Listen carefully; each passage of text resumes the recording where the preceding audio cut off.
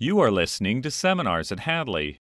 This seminar is Career and Internship Opportunities with NASA, presented by Lauren D. Eigelhart, Esteban Morales, and Kenneth Silberman, moderated by Larry Muffett.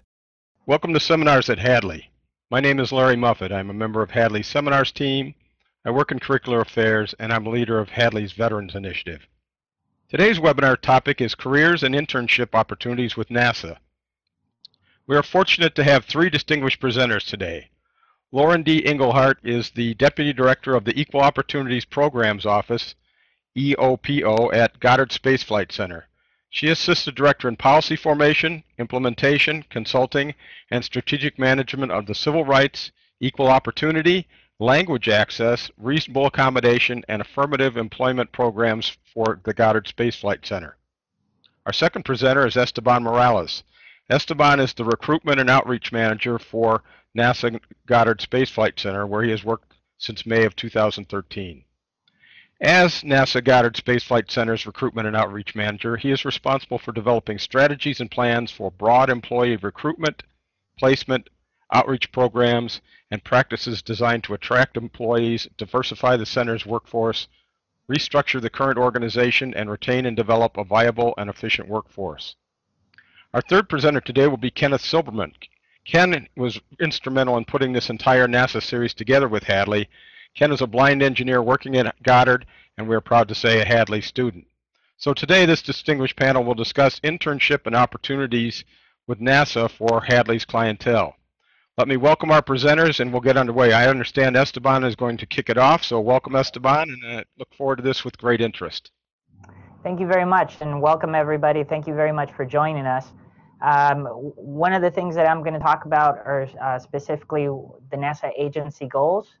As an organization, we're there to extend and sustain human activities across the solar system, expand scientific understanding of the Earth and the universe in which we live, create innovative new space exploration, science, economic future, advance aeronautics research for societal benefit, enable and institutional capabilities to conduct NASA's aeronautics and space activities, and finally, and most importantly, share NASA with the public, educators, and students to provide opportunities to participate in our mission, foster innovation, and contribute to a strong economy. NASA has 9 different centers across the country. We're located specifically at Greenbelt, Maryland, near the Washington, D.C. area. But as an agency, we have 9 different centers in different locations, as seen by the presentation. I'm not going to get into the specifics of every single center due to time, but one thing I can tell you is Goddard specifically focuses on Earth and space science. Today, for today's presentation, I'm going to discuss to you about the federal government's Pathways program. Although there are 3 components for the program, NASA as an agency primarily uses the internship program and the recent graduates program.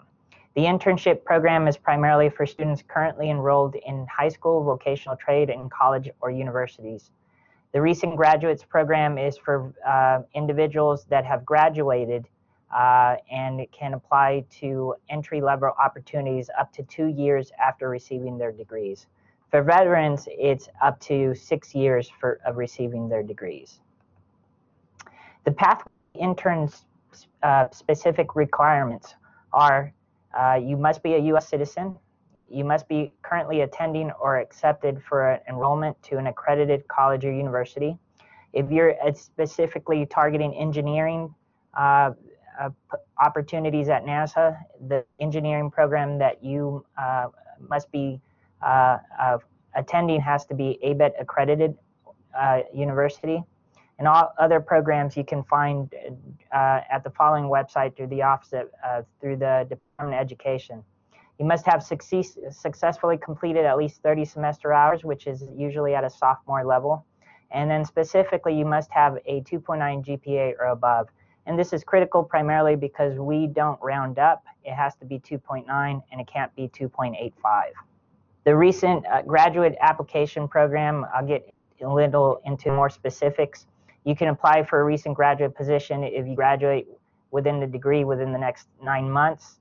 And graduated within the last 2 years. And for veterans, actually specifically, it's actually up to 6 years, although it says 4 years there. I apologize about that. Recent graduates near the end of academic seminars, and you can find both vacancies on the USA Jobs website. These are the preferred fields of study. And NASA as an organization, as an agency, focused primarily on STEM majors. We're 70% STEM driven and 30% everything else.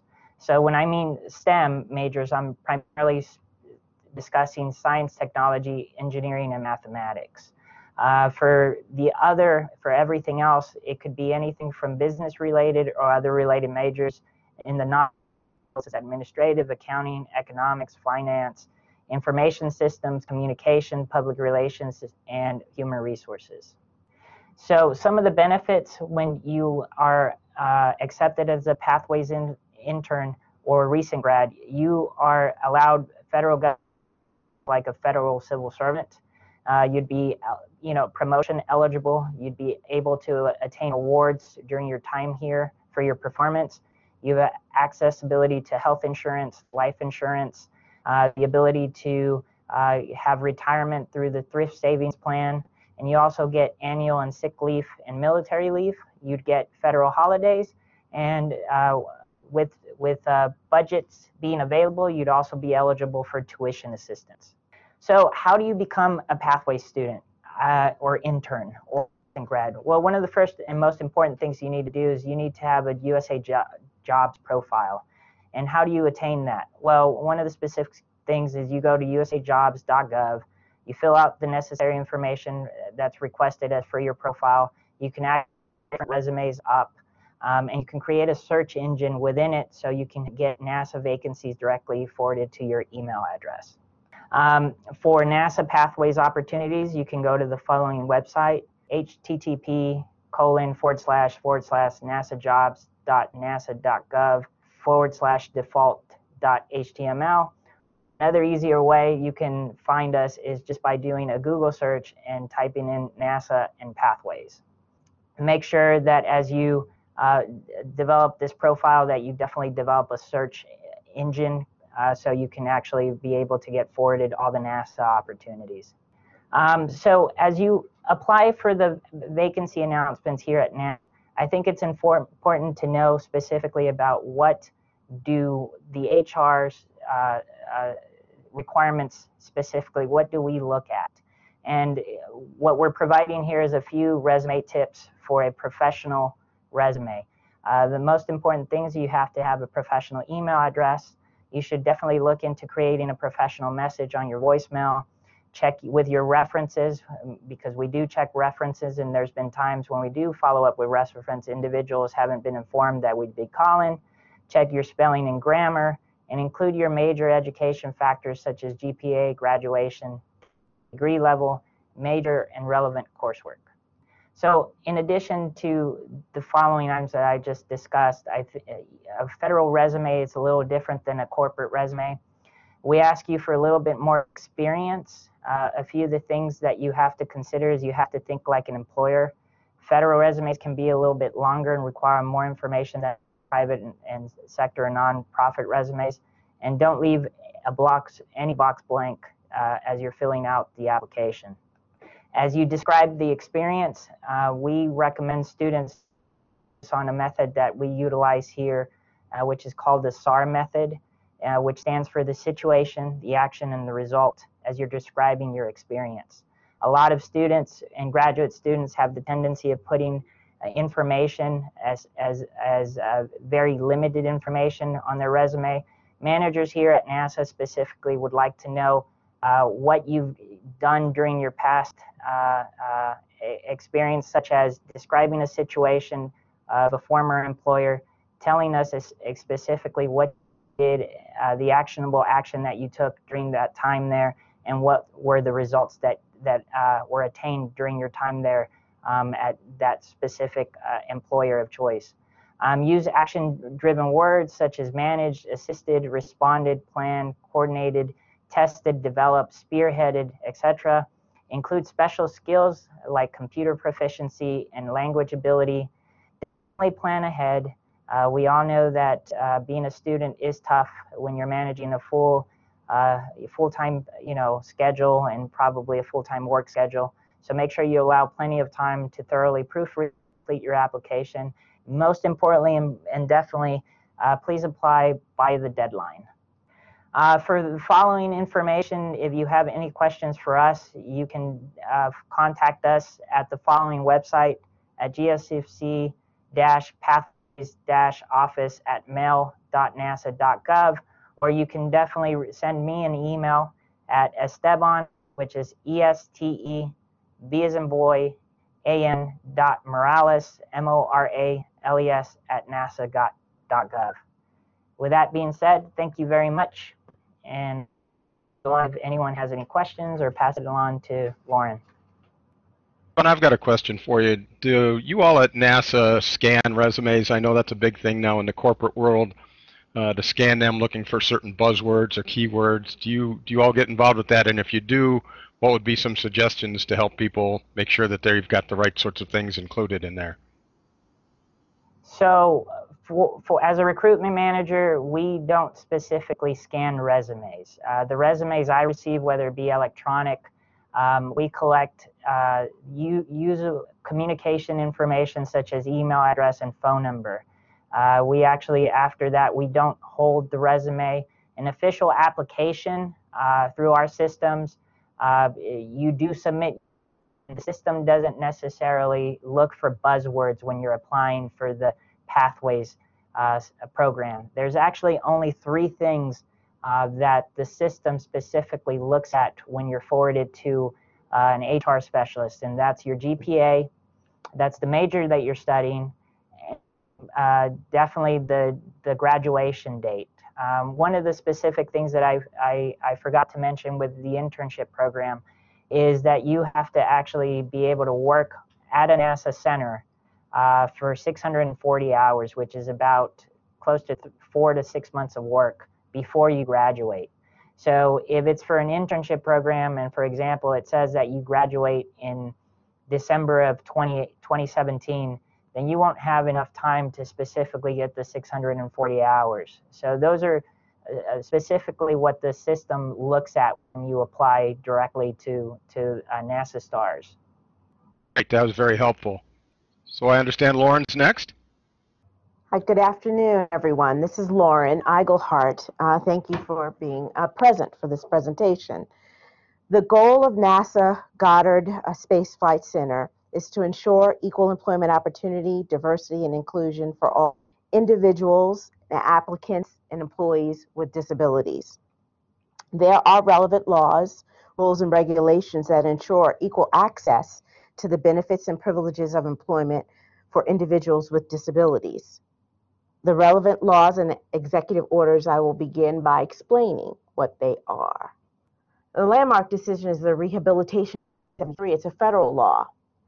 Federal agencies are required to provide reasonable accommodation to an employee or job applicant with a disability unless doing so would cause an undue hardship, which technically means significant difficulty or expense. We also have to ensure that technology is accessible for both employees and applicants with disabilities. And this law applies to any federally funded or sponsored programs. The Americans with Disabilities Act, ADA, Amendments Act of 2008, is a federal law which all federal agencies are required to follow, and clearly NASA Goddard Space Flight Center is in adherence.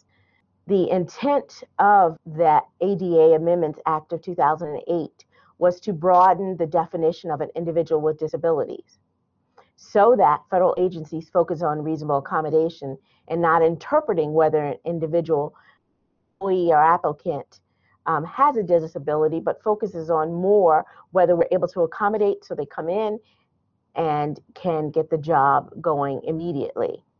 In 2010, President George W. Bush signed Executive Order 13548.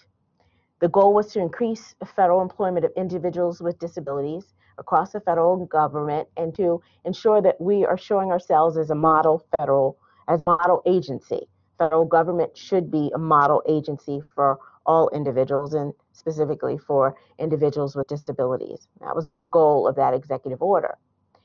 There were goals placed on all federal agencies in terms of hiring.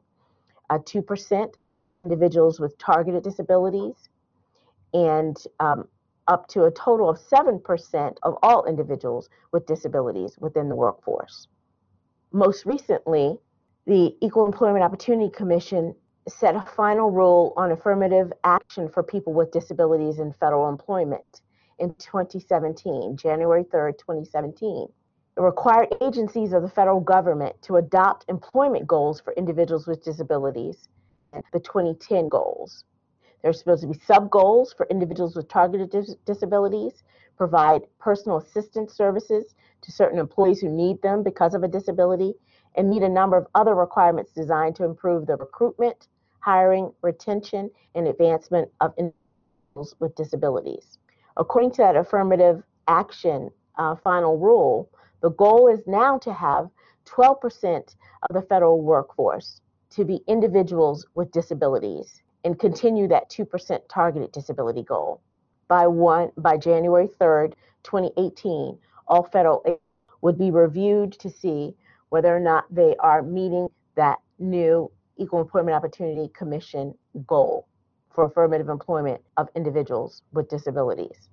Most recently, in September 18, 2017, there was a EEOC guidelines or directives on PAS, which stands for Personal Assistance Services. And personal assistance services are services that help individuals who, because of a targeted disability or targeted disabilities, require assistance to perform basic activities of daily living, like eating and using the restroom. The Equal Opportunity Programs Office mission is to cultivate a culture of equity, fairness, and inclusion where diverse talent is empowered and leveraged to advance Goddard Space Flight Center's mission and operations in service of the community.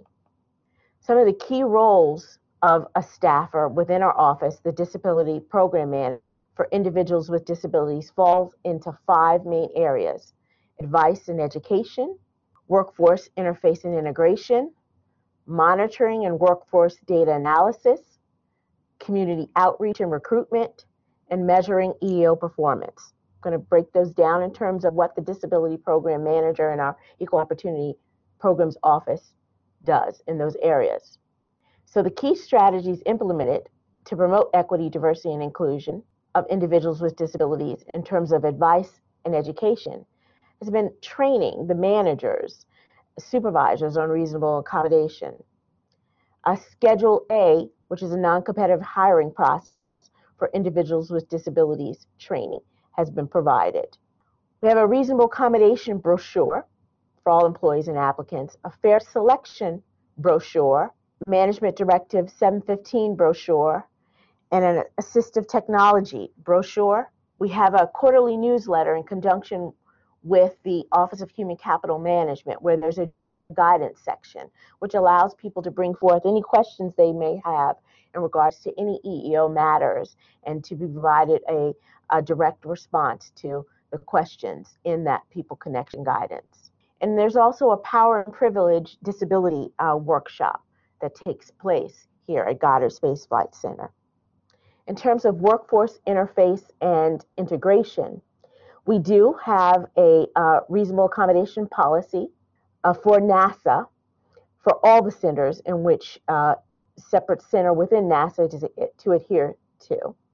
There's a reasonable accommodation program here at Goddard, and we're pleased to say that we have centralized funding for reasonable accommodation requests.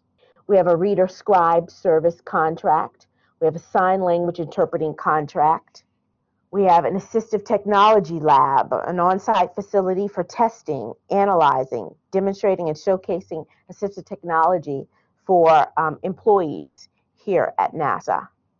We have an Equal Accessibility Advisory Committee made up of employees as well as contractors within the Goddard Space Flight Center community who work on providing qualitative data as members who are on the ground within the agency to tell us about concerns that may be taking place with individuals with disabilities in the community to ensure there's proper inclusion within the Goddard Space Flight Center of individuals with disabilities.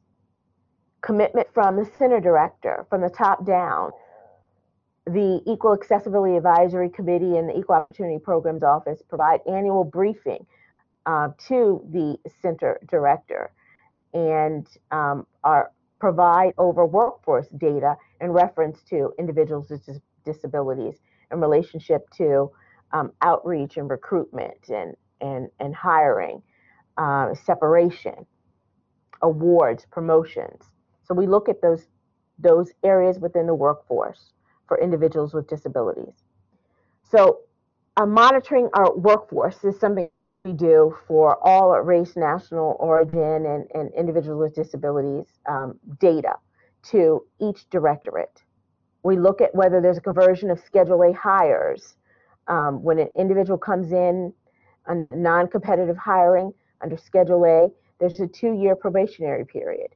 We look to see if after those 2 years, individuals are then provided, if it is satisfactory performance during the 2-year time frame, if they're provided with the normal track of a career conditional to a career tenured employee. There's EVS analysis. We do trend analysis on the Federal Employment Viewpoint Survey. We look at a reasonable accommodation request within the agency. Community outreach and recruitment. We do extensive collaboration with the human capital on outreach and recruitment, and are ensuring that we recruit at agencies that are minority serving institutions, agencies such as Gallaudet, and reach out to the Disability Employment Programs Office of other educational centers to inform them when there are open positions, other universities, to ensure that they're aware of open positions at NASA Goddard. And as with all other federal agencies, we too do an annual report to the Federal Equal Employment Opportunity Commission in regards to our Management Directive 715, how we are in terms of our workforce, in terms of outreach, recruitment, retention, awards, promotions of our individuals with disabilities. And we view if there are trends in EEO complaints to see if there is a need to make a change, and if there's any concerns regarding equity, in essence, for our individuals with disabilities within the workplace. We look to see if there is a higher trend of complaints based on disability. 2% of Goddard's workforce consists of individuals with targeted disabilities since actually 2014. 7% of our Goddard workforce consists of targeted and non-target individuals with disabilities since 2014. We scored 75 in the percentage of positive for individuals with disabilities for the 2016 Federal Employee Viewpoint Survey, which is the new Inclusion Quotient Index, which is broken down in categories such as supportive, open, empowering, cooperative, and fair. Any score above 65 is viewed as a strength for the agency, and we are at 75 for all of those categories as a whole at Goddard Space Flight Center. Are there any questions at this point? I do have a question. Yeah. Quite a few of these seminars down through the years that I've worked on, it's been a sort of debate back and forth. I've heard people have one side of the argument and make a pretty cogent argument, and then the other side also make a cogent argument with the whole thing of disclosing your disability up front. There are people that advocate totally disclosing up front and letting the employer, the prospective employer, know that, and then I had other people that have very rational arguments on why they think that's a bad idea. So seeing you're a professional in the field, how do you come down on that sort of question? The way I would come down is to say that we're looking to ensure that we get qualified individuals with disabilities. So whether you're an individual with disability or without a disability, the overall goal is to have a qualified employee. Now, there is no need to disclose that you have a disability unless you need an accommodation at that interview stage. and you may very well need an accommodation at that stage.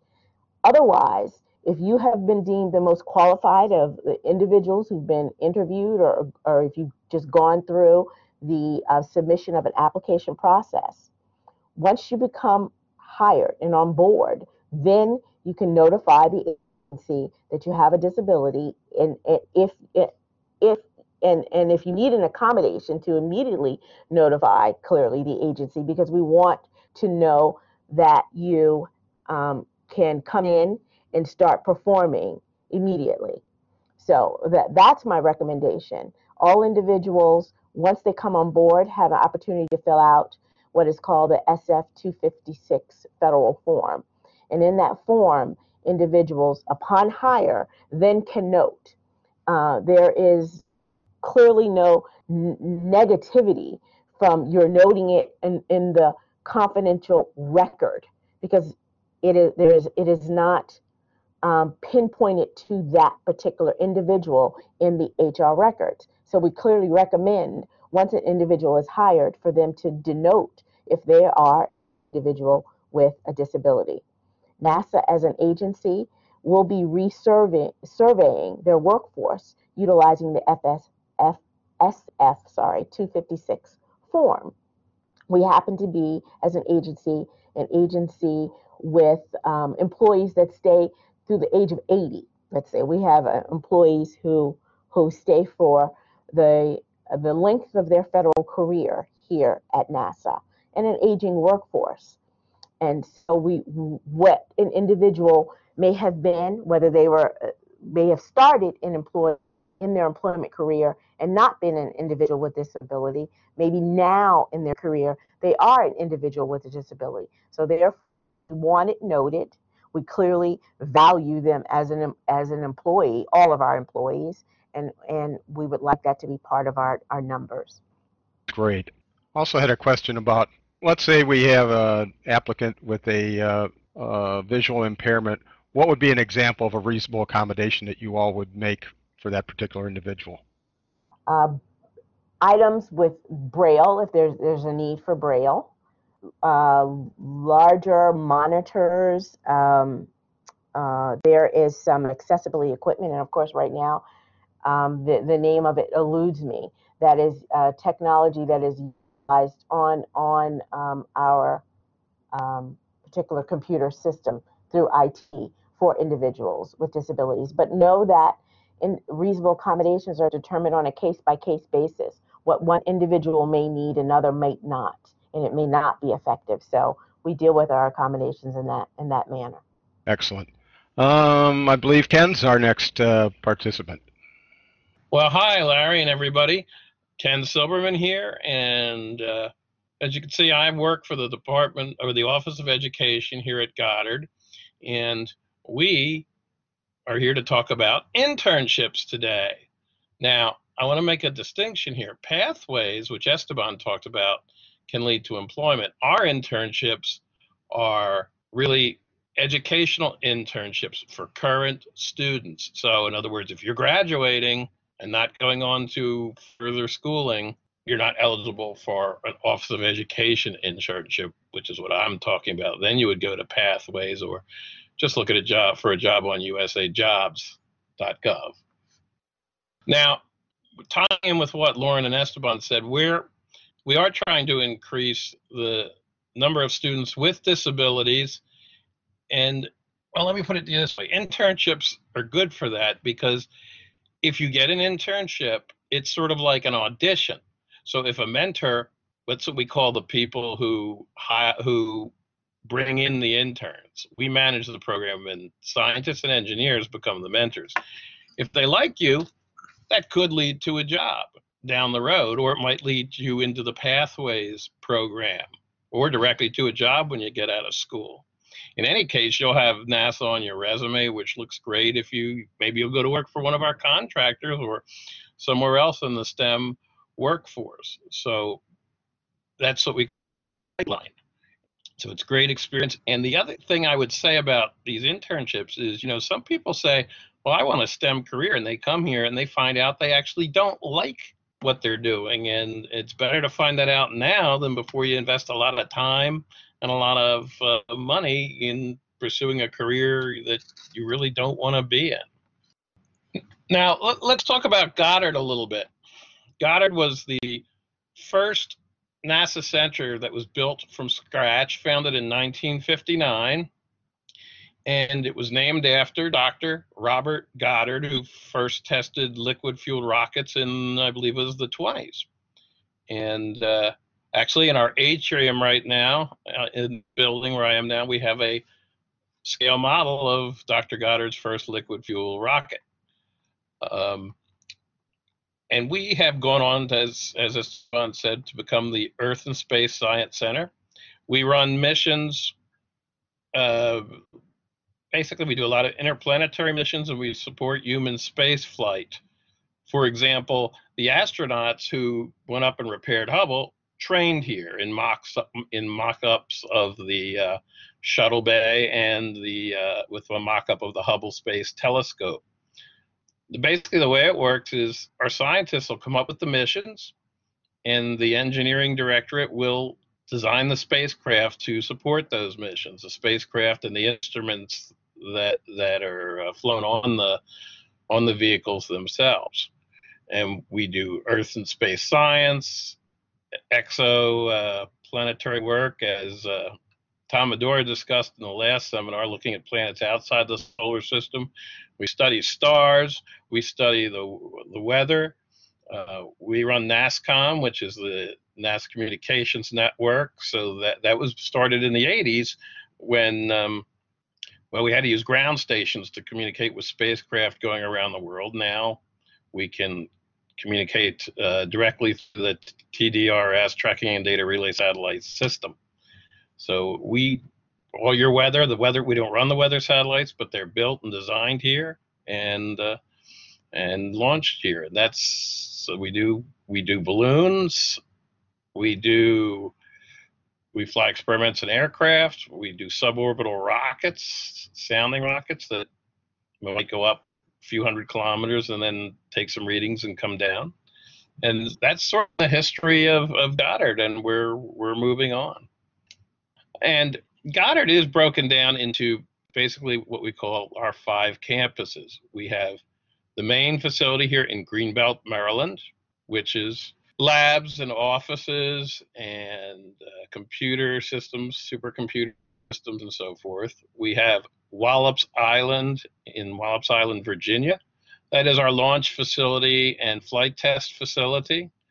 We do a lot of aeronautical research. We have a runway down there we can actually flood and drain to simulate rainy conditions on a runway. We launch suborbital cargo flights to the space station from there. We also just launched satellites into orbit from there, as well as dropping them. I don't know if we still use the Pegasus rockets. They were dropped from L-1011s and could launch satellites into low Earth orbit, very, very small satellites. Let's see. We've got IVNV, which is, Independent Verification and Validation Facility, I think. Mm-hmm. And that's in West Virginia. Let's see, Jordan, where is it, West Virginia? I'm not sure. Anyway, they basically validate software that's used on spacecraft, make sure it does what it's supposed to do, and so forth. Let's see, what am I missing? We've got the White Sands Test Facility, where, it's out near in New Mexico, and that was an alternate shuttle landing site, and we test rockets there, and it's also where all the data comes down from the Tracking and Data Relay Satellite System that I talked about, and that gets relayed from White Sands to Goddard. And let's see, am I missing? Oh, the Goddard Institute for Space Studies in New York, and it's on the campus of Columbia University, and it's just what it says. It studies space. It's offices and number of scientists actually work there in astronomy and astrophysics. See, did I get them all? I think so. Mm-hmm. So NASA has been listed as the best place to work, 2012 to 2016, and I think it's because it's kind of, even though it's the government, it's kind of run like a campus. That's what we call it, the campus, where people pretty much, it's very casual dress, and we kind of just care that you get the work done. And if you come to work here, there are a lot of clubs you can join, and a lot of sort of after hours activities that are run. And we've got cafeterias with Starbucks, which is always good, and Subway, and let's see, some of the cool clubs you might have are scuba diving, skiing, chess, taekwondo. There's just a whole bunch. So there's a lot of activities to do other than your work, and it's a beautiful facility. Lots of trees and nice lawns and woods. So if you kind of get stressed, you can go outside and chill out a little bit. And yeah, the people are really, really very nice, and they're smart people doing a lot of very, very important work. So you run into people who are very driven. The people studying the environment really, really care about the future of this planet, for example. And so there's a real drive there. And that's why it's a community, basically. And that's why I think it's one of the best places to work. As you can see here, this goes into what we talked about a little bit before. Astronomy, astrophysics, astrobiology, engineering, what they do in supporting the scientists, and Earth science. And earth science. Helio. And yes, helioscience, where we study stars. We study star formation, as Tom Medora talked about last time, the sun's eventual future. Hopefully we'll be out of here by then, but it's a billion years away, so I wouldn't sweat it, guys. And so we really touch on everything, but again, we're Earth and space science primarily, and so think of us that way. And when we talk about space operations here, again, that goes back to the TDRS stuff. We actually, for all the satellites that you see up there, well, you don't see them up there, but see them when they're launched. The science satellites like Hubble and Chandra and all these in the past ones, the Cosmic Background Explorer, they're flown out of here. So we're not just a science research center, we're an operational center. So, for example, when the shuttle was flying, and I'm sure it's also true for the space station, if something were to happen in Houston and that control room were to become non-operational, we can take over from here and continue normal operations with the space station, as we could with the space shuttle, and as we could way back in the days of Apollo. It was the same thing. So you go, there's a building here, I forget which one it is, but it has a complete duplicate of the control center in Houston. And every satellite has its own mission operations center. The only one that's sort of different is Hubble, which is flown out of the Space Telescope Science Institute up in Baltimore with Johns Hopkins. Now that I've whet your appetite about what you can do that's great at Goddard, you might ask, well, how do I get here? I'm just a student. Well, you can apply for one of our NASA educational internships. And you would do that by going to intern.nasa.gov,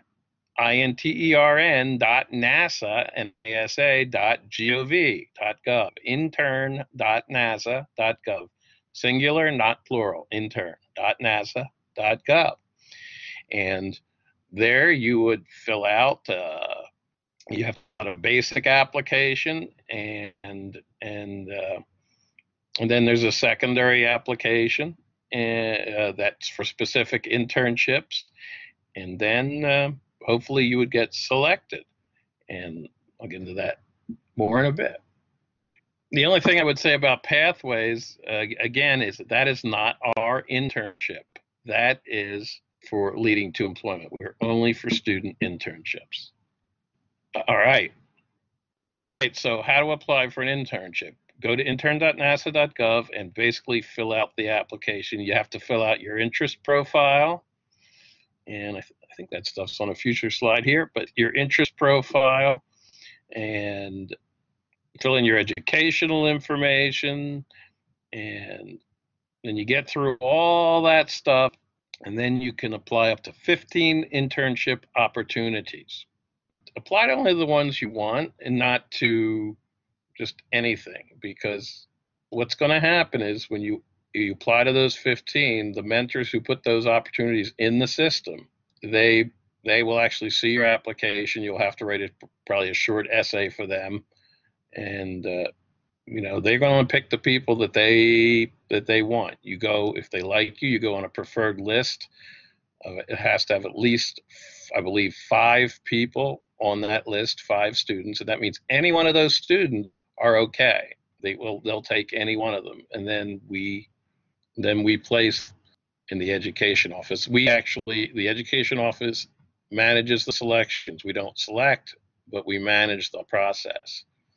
And so basically, if you don't fill out an application for a specific internship and just complete the first part of the application, yes, you will have a completed application. However, the mentors won't see it, and they're busy. They're not going to go look in the list. I mean, that's a problem we've had in the past, where people think, oh, I've completed the first part of the application, I'm done. No, it's 2-step, and it's very competitive. The minimum GPA we have is 3.0. There is a way to, if you have a GPA under that, to get it in. I can help you with that later, but it's just that the competition is so keen. We had about 6,000 applicants last summer, or 2017, for about 460 positions.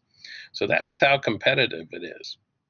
Yeah, and so I guess that's really, anybody has any questions about how to apply for internships, to go through the specific details, I will be happy to help you. It usually opens for the summer in early November or late October, but we usually don't have that many internship opportunities put in winters until December. But you can at least complete the first part of your application. And again, I encourage you to contact me, and I will be happy to help you with that. The site's a little difficult to use, and it's going to be changing somewhat, but it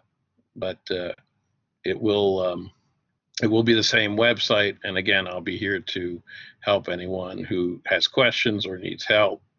And the one thing I have to tell you, though, because this is a big problem too, letters of recommendations. Your application is not considered complete until the letters of recommendation are actually uploaded by the recommender, not when you type in their name and email address. They get sent a link with a password so they can upload the letter, but that letter actually has to be uploaded. That's about all I got. If I'm ready for questions, anybody has anything, I'm here.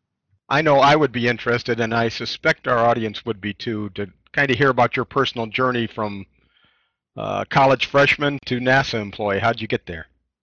How did I get there? Wow, that's a good question.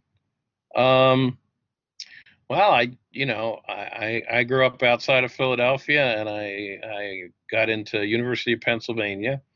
I always liked sort of the space program, so what I did is I ended up majoring in astronomy at University of Pennsylvania with a minor in math, and I knew I liked aviation, so I went on to Cornell to get a master's in aerospace engineering. And then I applied looking for work, and I got a job finally after a couple of years at the Philadelphia Naval Yard, which doesn't exist anymore, as a computer programmer. And it was tracking databases to track maintenance requests through our command from ships. Ship would have a problem, they'd send a maintenance request in by radio, and I would write software that tracked it as it went through us, through our command, the different departments, and then back out to the ship.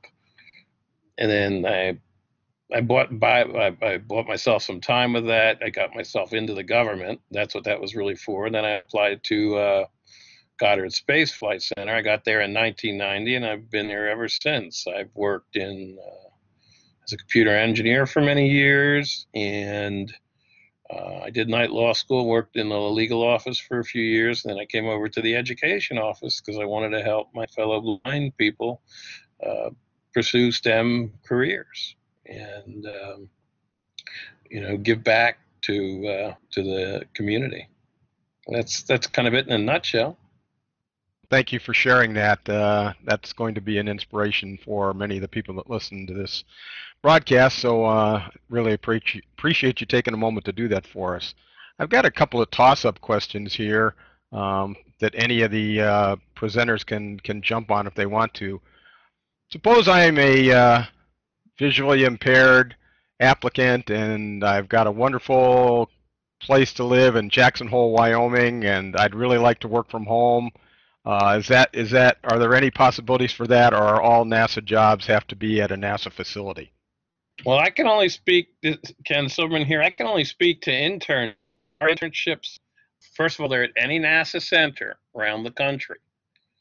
We focus in our slide presentation, we focus just on Goddard, but all centers have them, and I can help I can help you no matter what center you want to apply to, but they are 40-hour-a-week internships at the center because it's meant to emulate a work experience.